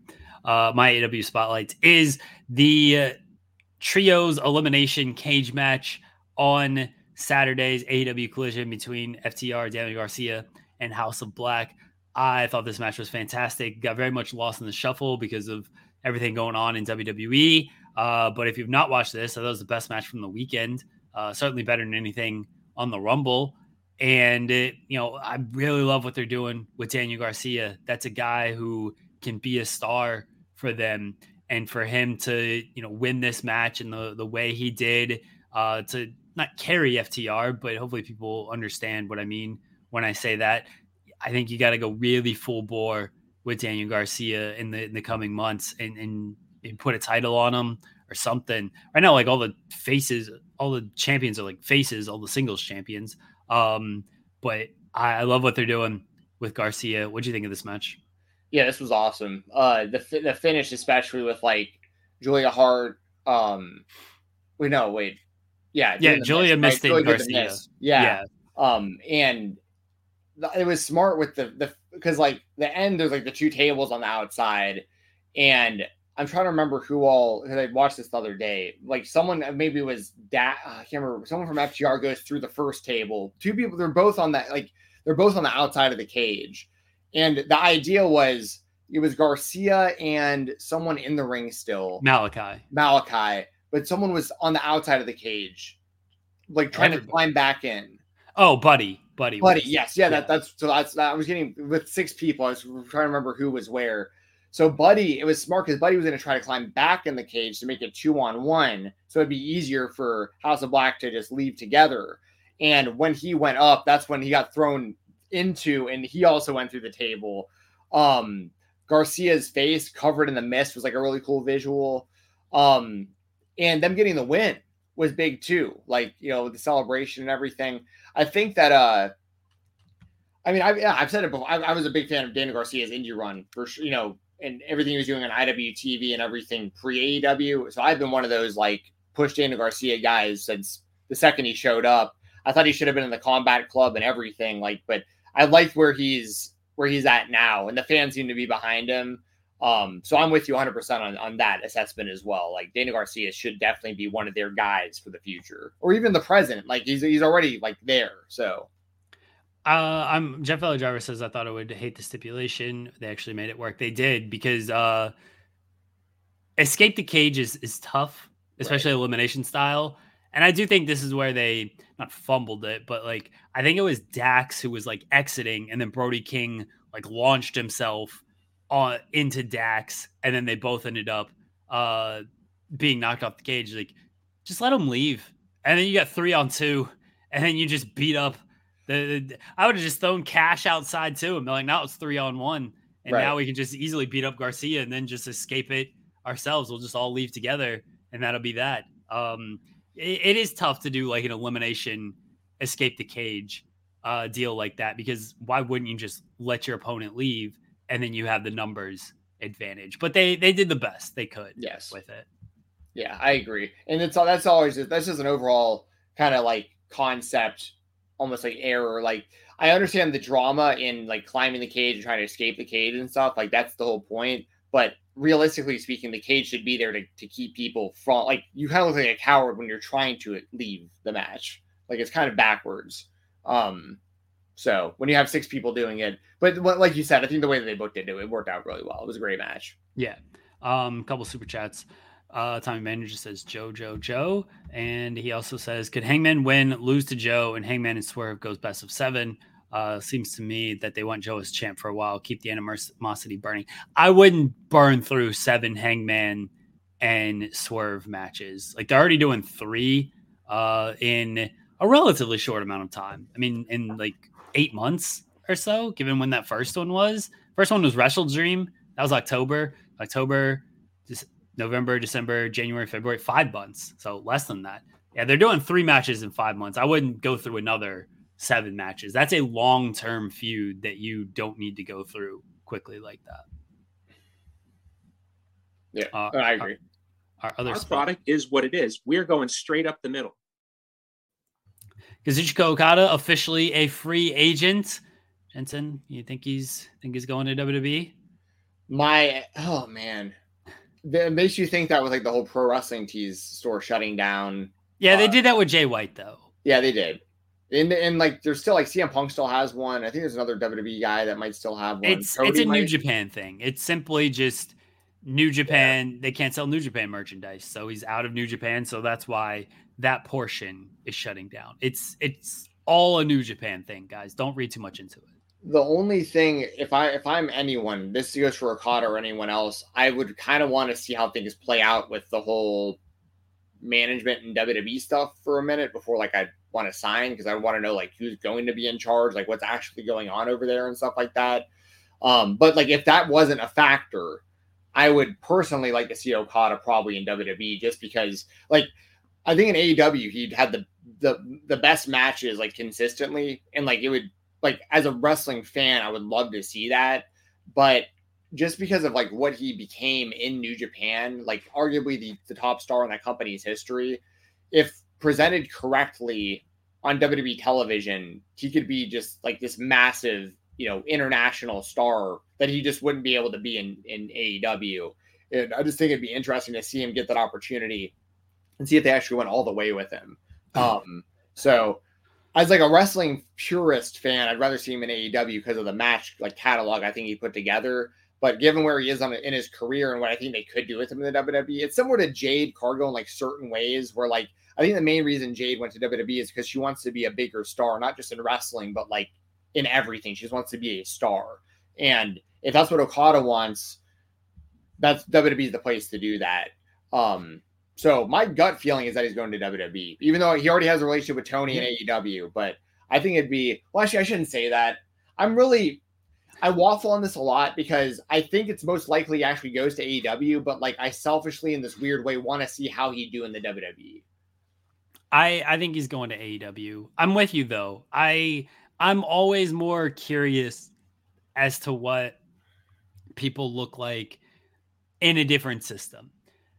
We've seen him in AEW. I generally know what that looks like, and it's not bad. He's going to have great matches. He's going to be presented well. He's going to be treated well. I'm very curious of like what he actually looks like in WWE and how they present him and how they treat him. Like, do they almost go with like a Nakamura presentation? I'm talking Nakamura like NXT presentation when he first came in, but on the grand WWE scale, because Triple H seems to appreciate that more than Vince did. Or do they do something different? It'd be the same thing. And people don't think like, oh, well, you just want him to go to WWE because he hasn't been there, whatever. Drew McIntyre is reportedly possibly going to be a free agent. I'd like to see him in AEW because I would like to see what that presentation looks like. I'm always going to be of the mind of like, I want to see this guy in a different system. I know what he looks like here. I don't know what he looks like there. I want to see what he looks like there. I think that's more fun, at least for me. Yeah, I'm with you. So I think it's a win-win for everyone, whether he winds up in AEW or WWE. It's Okada. It's just cool to see him do just a change of scenery. Like, we've seen him a little bit in AEW, like you mentioned, but it's wild that he's actually leaving New Japan after all these years and in the position he's had. So he deserves a credit for that, because that takes balls also. Like, he's in a position for life as like their guy and walked away from that. So I mean, that's the thing. The last time he went and tried to, this was years ago, and it was not really his choice, but I mean, we're not going to forget the whole TNA excursion experience. I mean, obviously that's not going to happen to him now, but it's just like the last time he tested the waters, it went the opposite of good. But I think now, obviously, he's going to have the negotiating power and stuff too, to like, he's going to be able to choose a good spot for himself, I think. And whoever company gets him is going to be very, very happy with it, I'm sure. The other spotlight, Jordan Grace, TNA Knockouts champion, entered the Royal Rumble. She was number 5. She lasted about just under 20 minutes, got eliminated by Bianca Belair. What'd you make of Jordan Grace making a pretty big surprise appearance in the Rumble? Absolutely loved it. I've been a Jordan Grace fan forever. The first time I saw her wrestle was in the Nashville Fairgrounds. This was probably like 2018 or something. And I remember back then, even, I was just very impressed with like her strength, her agility. And since then, she's had this whole like transformation physically, and like she's just super inspiring and super impressive. I've been calling for her to become the world champion in TNA for a while, or Impact before it rebranded. Like, I don't want to see her even as just the Knockouts champion. The Knockouts championship's a great title, but she's held it multiple times. Like, I think she has all the tools to be the world champion. If Tessa Blanchard had the tools to be the world champion, absolutely Jordan Grace does. And that's how highly I think of Jordan. Like, she's world champion material, regardless of gender. And to see her in the Royal Rumble was awesome. And she fit like a glove with those women. Like, she came out and she looked like she belonged there. And she absolutely does. And same with Jade. We didn't mention Jade as the spotlight, but like, Jade basically scoop slammed Nia Jax with one arm out of the ring. I mean, no matter who you are and who you're doing, like, that is so impressive to be able to do that. Like, so I love seeing the debuts in the Women's Rumble, but specifically Jordan Grace. Like, I didn't see that coming, because I was able to stay pretty much spoiler free on the Rumble. So when she came out, I heard the siren, and I was like, no way. You know what I mean? Like, and I think it leaves the door open potentially for like Ivy Nile and her kind of went face to face. And if like Ivy Nile maybe went to TNA for like a match or something, like, just kind of how Charlie Dempsey went to All Japan, like maybe you can do a little bit. I know Triple H like kind of laughed off the idea of the forbidden door or whatever, but he basically said he's going to try to have a relationship to some degree with some of these companies. I think that Jordan Grace being on the show opens the door up for certain stuff. And I know Mickie James had done it previously, but like Mickie James had been on WWE TV previously for years and years and years. Jordan Grace never has. This was a true debut as the TNA champion. So, yeah, I absolutely loved it. I'm a huge Jordan Grace fan. You have been touting that Jordan Grace should win the world championship for a while, for a long time. Viewers, I thought she looked great. I don't think that it's going to lead to much more, if I'm being honest. I don't think it'd be cool if they did like some type of tag team match at the very least, because you're going to get into the political thing of like, even if it's Natalya ain't taking a loss in TNA.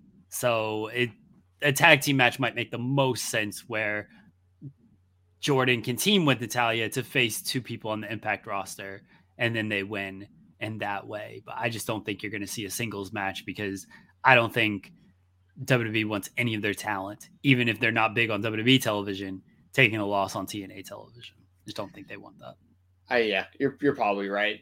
But yeah, love Jordan. And also, once again, y'all know I love Jade Cargill. I love seeing both those women out there. They both rule. Indie Spotlight. I want to give a big motherfucking shout out. Top Dollar, AJ Francis against Joey Janela. This happened at GCW. Look at me on Friday night. What do you think of this match? Janela won. Yeah. I'm trying to remember. I can't remember what he did though. I remember the match. I remember watching the match. He put him through a door. Oh, that's right. Yeah. Yeah. Yeah, Janela and Top Dollar. I mean, Top Dollar, it's good seeing him kind of outside the WWE. He's doing great stuff in TNA. That Joe Hendry stuff I think is hilarious. He's still ducking me though on a rap battle. I'm trying to rap battle Top Dollar. I would love to see that. Yeah, I'd smoke him. That's why he's ducking me. He's ducking. Well, we gotta blow him up on social media and make that happen. But yeah, I mean, Joey Janela, we talk about it all the time. Like, he's the right guy. Like, if you're fresh off the WWE or you're like Andrade, like kind of in between or like whatever, or you're Ibushi, or if you're Ricky Morton or PCO or X-Pac, like Janela is going to be that guy. And actually my biggest takeaway wasn't even the match with Top Dollar itself. It was over the weekend how Janela made it clear that he wants to go after the world championship. And it looks like he might be the guy to dethrone Blake Christian for the GCW title. I guess I'll say that, like, it's good to see Top Dollar in GCW. I hope he does more in the company going forward, because like he's got good heat and he did good spots. Like he does a spot where he does like the running like face wash like Samoa Joe, but he tumbles over the top rope, like how he like got memed on for tumbling over the top. But he's like incorporating that into an actual move, which I think is really clever. He's leading into it, which I think, that's great. He has a sense of humor about this. Yeah, I love that. He seems like a good dude. But yeah, but what did you say he isn't? No, I said still a coward. Oh, still a coward. But I also think it's worth keeping y'all's eyes on. Joey Janela is still technically the Extreme Champion in GCW, but that really depends on whether or not he can find his title belt. And that's not even a shoot. Like when he loses the physical belt, like he just doesn't defend the title. When he remembers to bring it to the show, he defends it. I think Janela will probably be the guy to beat Blake Christian eventually for the GCW World title. That's at least how they're making me feel right now. And also Effie and Mance Warner was on this show. That was a no contest. They're gonna keep they're gonna keep that feud going. But I like the feuds. I like more indie feuds happening on indie television. I know it happens for various promotions. GCW, a lot of times it can just be dream match after dream match, and you get stories kind of lost. Effie and Mance having an actual story, I really like. And Jensen, your indie spotlight is Killdozer winning the ICW American Deathmatch World Championship. Yes. So Killdozer, also known as Matt Tremont, he defeated, why am I blanking on his name right now? On Hoodfoot. He defeated, and Hoodfoot had been the champion for like the better part of the year, and a better part of a year, I should say.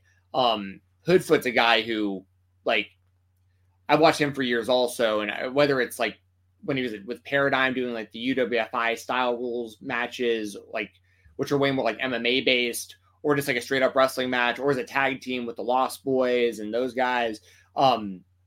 He's always worked really well in any system he's like, or any style of wrestling he's done. But ever since really diving into the deathmatch scene, Hoodfoot has been like, in my opinion, Hoodfoot has been the best. There's arguments that can be made for certain guys, like John Wayne Murdoch's always been way up there and stuff, Tremont and stuff. But like, for my money, Hoodfoot's been my favorite deathmatch wrestler over the last year. And Killdozer getting that win over him. And I mean, because Killdozer, it's hard to explain if you haven't been following along, but he's just made this big transformation from Matt Tremont to Killdozer, and him and Cruel are aligned. And now, Cruel's got the IWTV championship. Killdozer's got the ICW American Deathmatch title. So they're becoming more and more powerful, like these like monsters.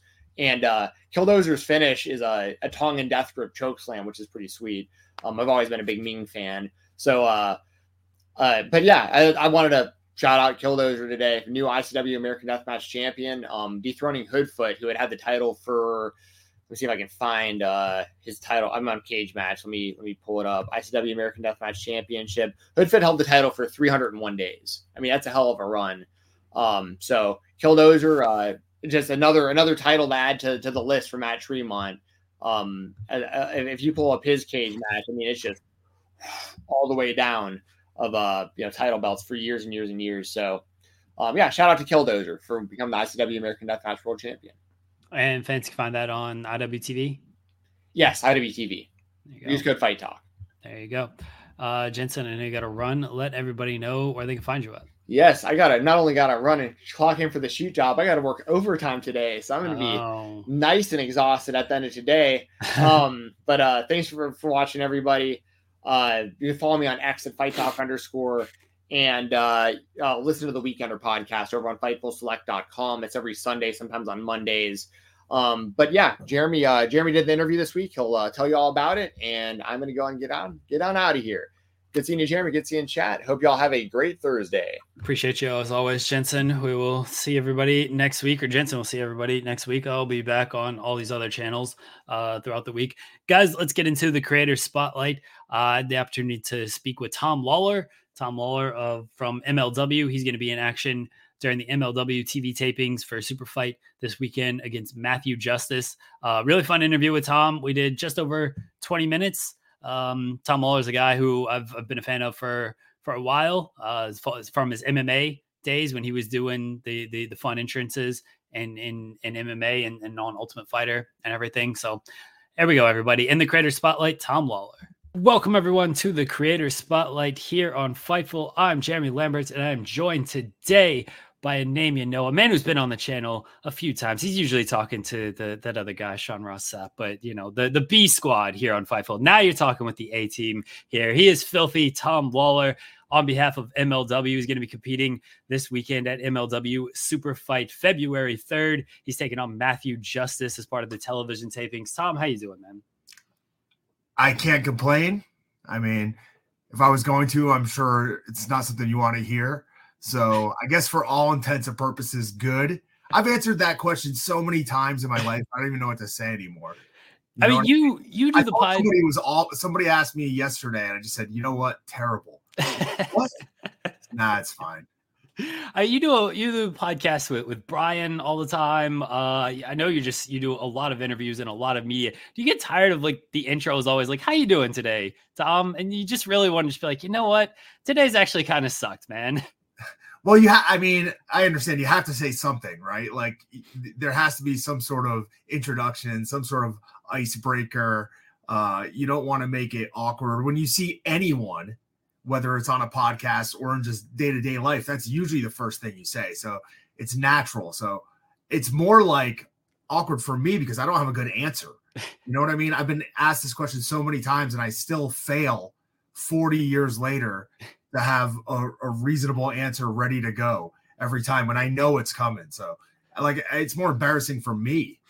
Just go through like your entire day. Just be like, you know what? Today I woke up, ate breakfast, had bacon, had eggs, had a bowl of cereal on the side, did this, did that, and just make it as long as possible going through your entire day. And then maybe people will stop asking, how you doing today? What'd you do today?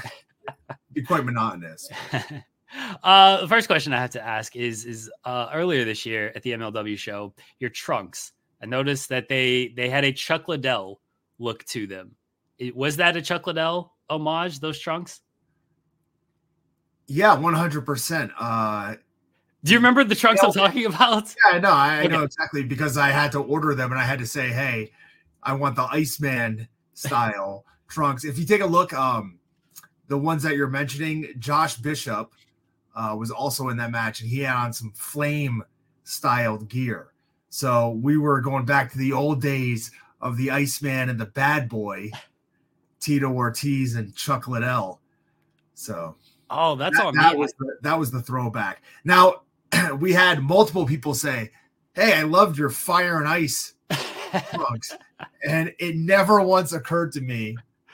Never once. And I was probably a fan of Fire and Ice, Scott Norton and Ice Train more than most back in the mid 90s.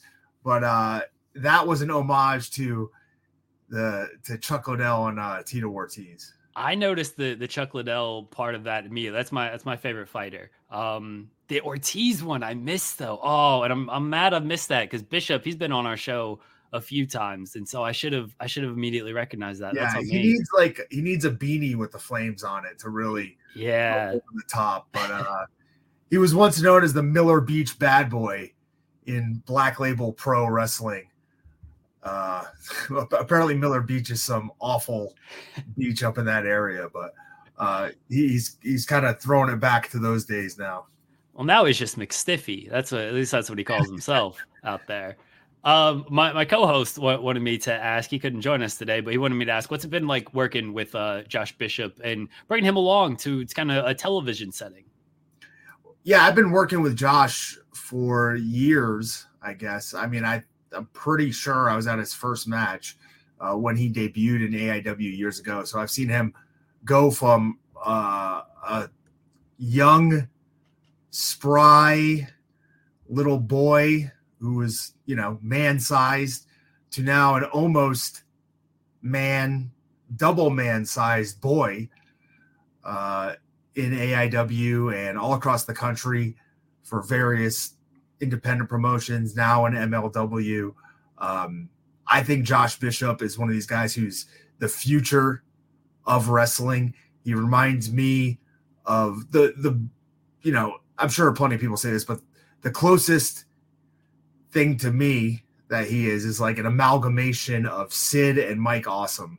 If they had a child, which would be quite disgusting, probably the consummation of Josh Bishop. But that's kind of what he reminds me of. And like, he brings a level of intensity that you rarely see in pro wrestling nowadays. And, I can't wait to see if he really truly becomes the master and ruler of this world, like he could be.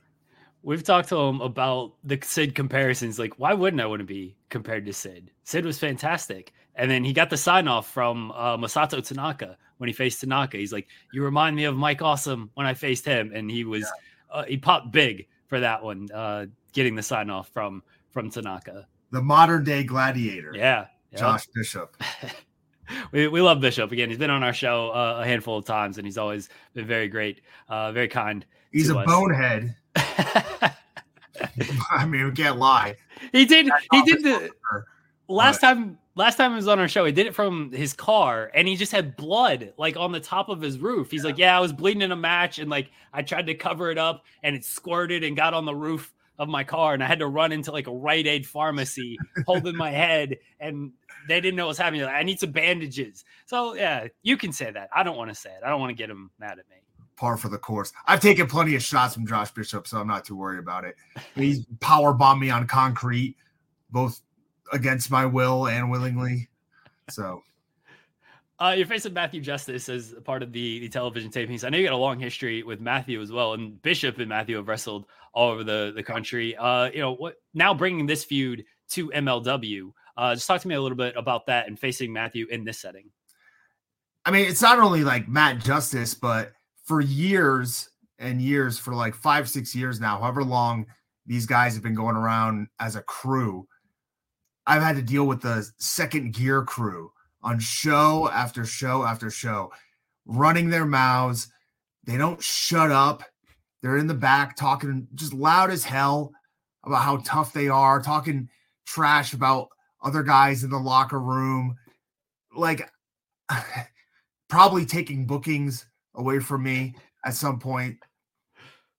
I've fought Matt Justice before. I've fought one called Manders. I've fought Mance, whatever, good brother number 3, whatever he's trying to pass himself off as. And I don't like any of those guys, quite frankly.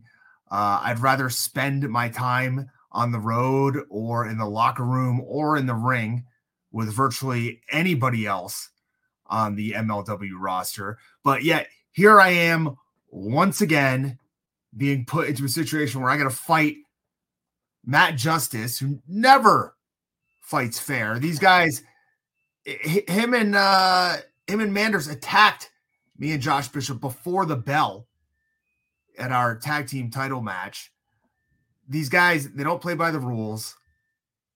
I'm not here to be like a name on Matt Justice's belt. I'm not here to be a name for him to try to have under his wing because he hasn't been able to get it done for the past 15 years like he wanted to. I'm going to beat the crap out of Matt Justice. I'll take whatever few brain cells this guy has left. I'll send him back to the trailer park, to the 18-wheeler, whatever. Can I curse? Yeah. Whatever shithole Manders is. Oh gosh, is living in. Matt Justice can go hang out with him. What the hell is that? What is this? I heard one review of my match on the internet. And that's one more than it deserved. Listen, does it bother you that people are going to call me Filthy Sean because I have the filthiest drop toe hold in pro wrestling? I think we should pull up some footage, Sean. Did you see that beautiful? I did. I saw you maintain the wrist control, which helps drag her down. You dragged Shaza down to your level. If there's one thing I like to do, it's to drag Shaza. That is, yeah, exactly. I don't even drag others down. It was nice. Yeah, it was nice. Nice wrist control on that takedown. Why doesn't anybody do that? Why do I got to teach everybody how to do everything? Well, are you here to teach me how to talk? I mean, I could, but anyway, people are. Yeah, that's.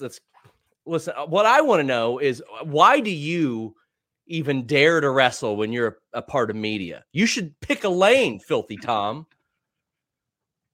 Well, I did get some quite good reviews based on my performance at the last New Japan show when I was in the commentary booth. So, I mean, I'm willing to take the hint from anybody that wants to pay me to talk and not have to wrestle.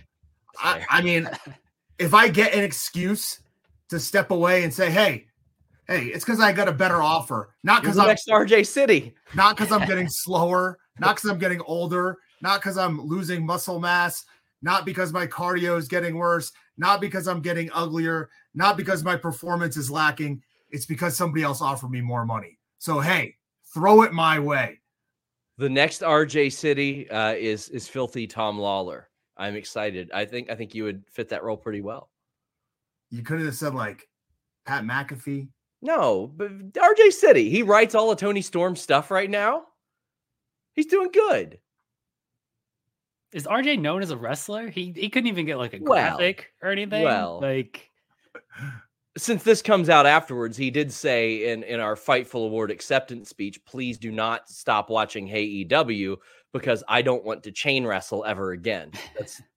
We would have to begin watching it in the first place to stop.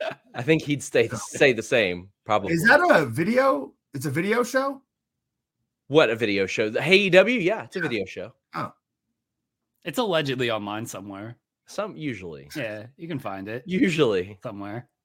Sean, now that you're here. Yes. I would like to thank you. Really? As a wrestler. Yeah. Okay. To prevent you from ever doing an atomic drop. No. It's for the rest of the locker room. Okay. Because by you wrestling Shaza, no one else was going to be booked against either you or her. So that, you know what? That I'll take that. That's a compliment. It's one that I'm going to keep, and I appreciate. And listen, you know my favorite part about that match. We're practicing it, and I do an Irish whip, and I haven't done an Irish whip in like 8 years. And we're practicing it, and she goes, "Whoa, it's a work, mate. Don't ever Irish whip me that hard again." Then she cracks me in the back of the head with a kendo stick as a shoot, and I was like, "Oh, okay." Speaking of legitimacy, can you explain the spot where her butt? Yeah, that was a very legit spot. Well, no. Here's the point I'd like to make. Go ahead, Sean. Can you explain the spot because my memory's a little bit hazy. Well, listen, if I was able to explain it, it maybe wouldn't have happened, Tom. I probably wouldn't have gone for that had I expected her ass of steel to have. Permanently damage your knee. I mean, you can say it did damage my knee. Listen, I didn't have an official doctor diagnosis, but I've not had a doctor say that my knee isn't shattered yet. And that's the case. Like, people look at Shaza's ass and they're like, wow, look at her making all that money from her OnlyFans. I misjudged it. I didn't know it was going to be like made of titanium from what I understand, she went to the same surgeon as Lex Luger and had plates inserted. 1 million views on that spot, by the way. So her ass and Brutus Beefcake's face. Hopefully not together. Hopefully not together. Although that's a collab that I'm sure people have hit him up about before. Tony Atlas may have gotten that. That's just a foot gimmick, buddy. Yeah, but I think he would be into it regardless. Either way, I'm sorry I couldn't be here for this entire interview. I really admire your work, Filthy Tom. I appreciate it. Please proceed. Thank you. An unplanned run. I'm assuming you knew that was going to happen. No, I did not. I never know when Sean is going to run in. We do a morning show 3 days a week, and he just appears whatever time he decides to appear on. He's still backstage, by the way. So if you say anything, I'm always watching. Mike Sempervive did this to me. Like, I can't get away from it. People are just sending assassins after me left and right. I did not know that was gonna audio assassins. It's bad enough. You mentioned I had to deal with Brian earlier, like you talked about. Now I got more people coming out of the woodwork attacking me verbally. It's all these media people who think they're wrestlers, and they're coming after you for it because you were trying to take. I mean, a little bit. You're trying to take their jobs a little. You want to fight Walker Stewart for the New Japan commentary gig. I saw that quote. Yeah, I was quite clear 3-5 minutes ago. If somebody wants to pay me to sit down and talk in the booth and not wrestle, I'm more than interested. I'll wear a mask. It doesn't matter. What's the dream Tom Waller gig that you get to commentate for? Oh, I mean anything that's full time, to be honest. UFC, right? Every week, UFC. If they could go, hey, Tom, we need to pay you back for what we did to you, for stealing your career from you. What do you think a fair payment is? I would say I want Joe Rogan's job. I think that's fair. John Anik wants to step away. He can't handle the fans. I can do it. I'm your man. There you go. You said it. John Anik is he's getting a lot of heat online. He's trying to step away now. Tom Waller. Call him up. Unfortunately, the SmackDown gig was taken. Do I need to fight Matt Stryker this weekend? Maybe. Do I need to fight Joe Dombrowski? I don't know who's going to be on the mic for MLW, but they better watch their backs. I'll tell you that much. I'm going to beat up Matt Justice while I'll call the match. Jerry Lawler's not the only Lawler that can pull that gimmick off. The Rock did that in a couple of his matches. He would just kind of grab the mic and begin commentating. I'd like to see him do that in one of the UFL games. Play a few downs while he's also on the stick. I would like to see him do that now with the way that bless the Rock. He was blown up after that day one spot. Very blown up. He's been out of the ring for a while. He probably can't stand there without sweating bullets. I mean, he's 285 pounds of pure muscle. His metabolic rate is probably through the window. His body temperature is probably 200 Fahrenheit. He does the clanging and banging. He needs to, running and gunning, get on the cardio a little bit more. When does he sleep? That's the other issue, right? Like, this guy's probably not sleeping at all. That's why he's sweating so bad. I don't think he does at all. The greats don't sleep. That's why they're all millionaires. They don't have time to sleep.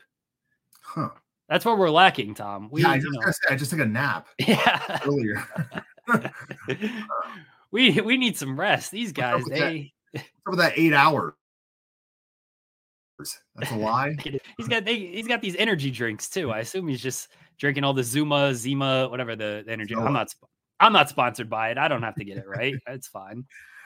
I don't think he's drinking Zima. Terramana and Zoa. Yeah. Tell me about the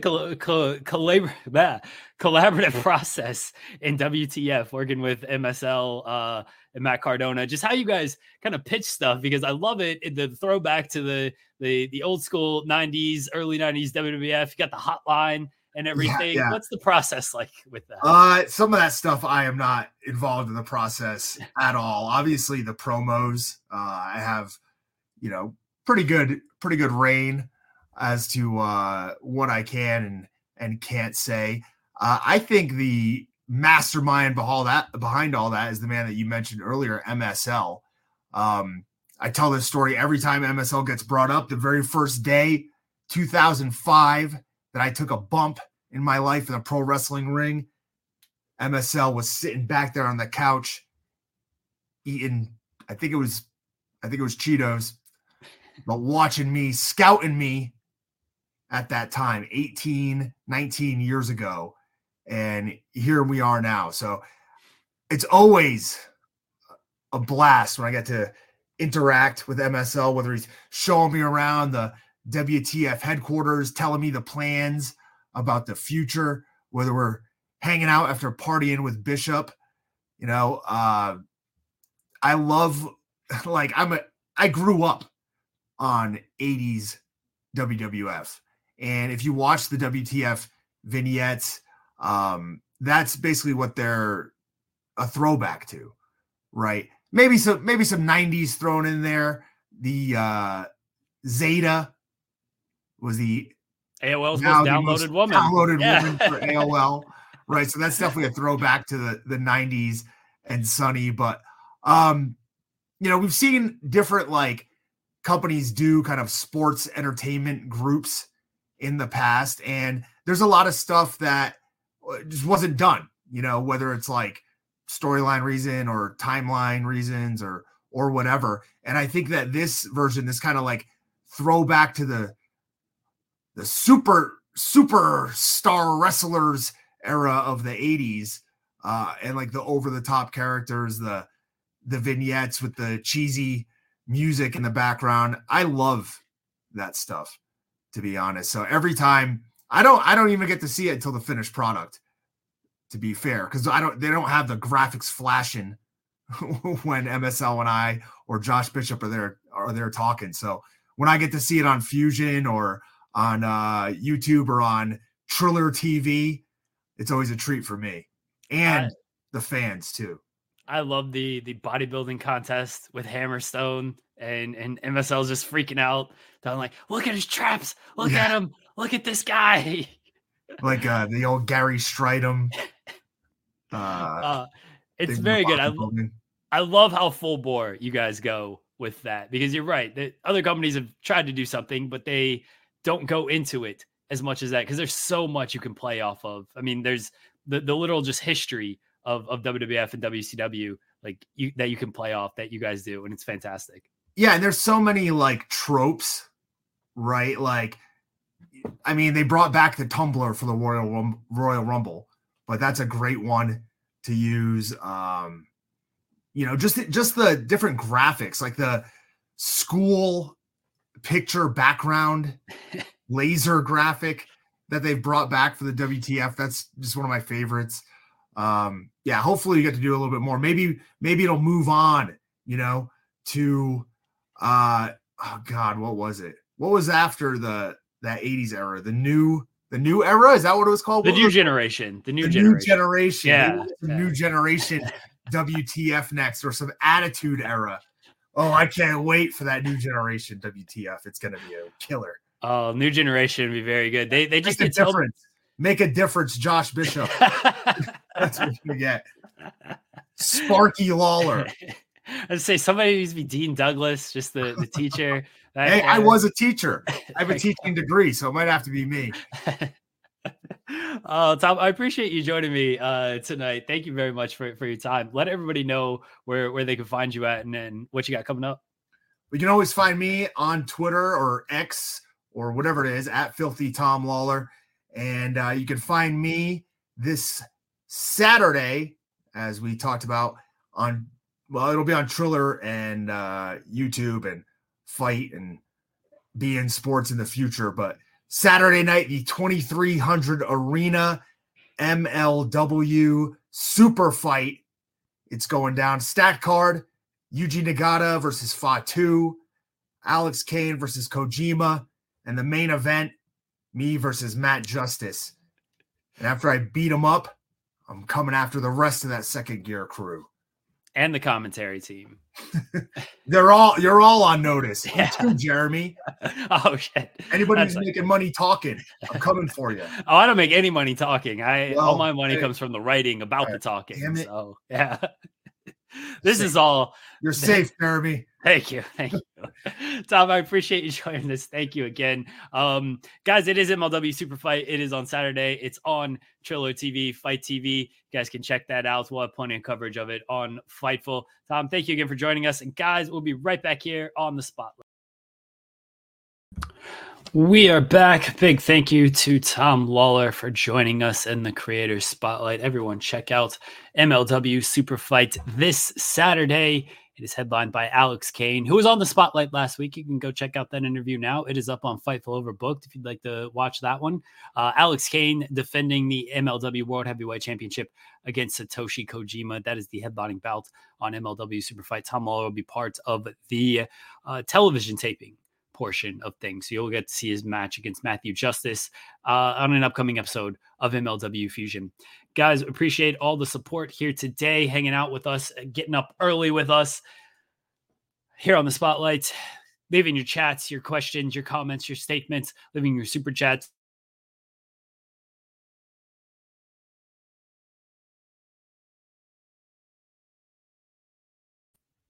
Hopefully I'm back.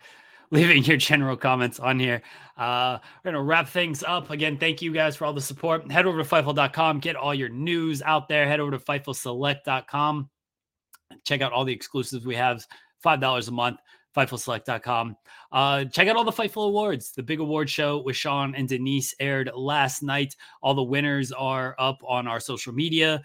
We have individual posts for all the awards. We're going to have a big awards post as well. So check out the Fightful Award show. Last night, I did a very brief run-in if anybody wants to see me on that show, or if you get enough of me because I'm on this channel or every other channel, the Fightful Overbooked channel every single day. If you get enough from me, that's fine too. But go check it out to support Sean and Denise and everything we do here at Fightful and all the great sponsors who sponsored the awards for the show. Guys, thank you again. We will be back next week talking everything in the world of wrestling. A new episode of In the Weeds live tomorrow, 10 a.m. Eastern. Myself and Joel Pearl. We will preview the weekend, preview NXT, talk about the fallout from Dynamite as well, and talk about everything else that's going on in the world of wrestling. Guys, we appreciate it. As always, we'll be back next week with a brand new episode of The Spotlight. Enjoy your weekend, everybody. Enjoy your Thursday. Goodbye, everyone. BetMGM has an unreal deal for sports fans in Virginia. Turn $5 into $150 instantly when you place your first wager at BetMGM. Simply download the BetMGM app and sign up using code Champion150. Then, place a $5 wager on any sport. You'll receive $150 in bonus bets, regardless of your wager's outcome. And if you think the fun stops there, the King of Sportsbooks has plenty of surprises in store. Check out daily promotions, same-game parlays, live bets, and so much more. Download the app in Virginia today and get $150 in bonus bets instantly from your first wager. Only at BetMGM. BetMGM and GameSense remind you to play responsibly. See BetMGM.com for terms. 21 plus only. Virginia only. New customer offer. Subject to eligibility requirements. Rewards are non-withdrawable bonus bets that expire in 7 days. Please gamble responsibly. Gambling problem? Call 1-800-GAMBLER. Promotional offer not available in Washington, D.C.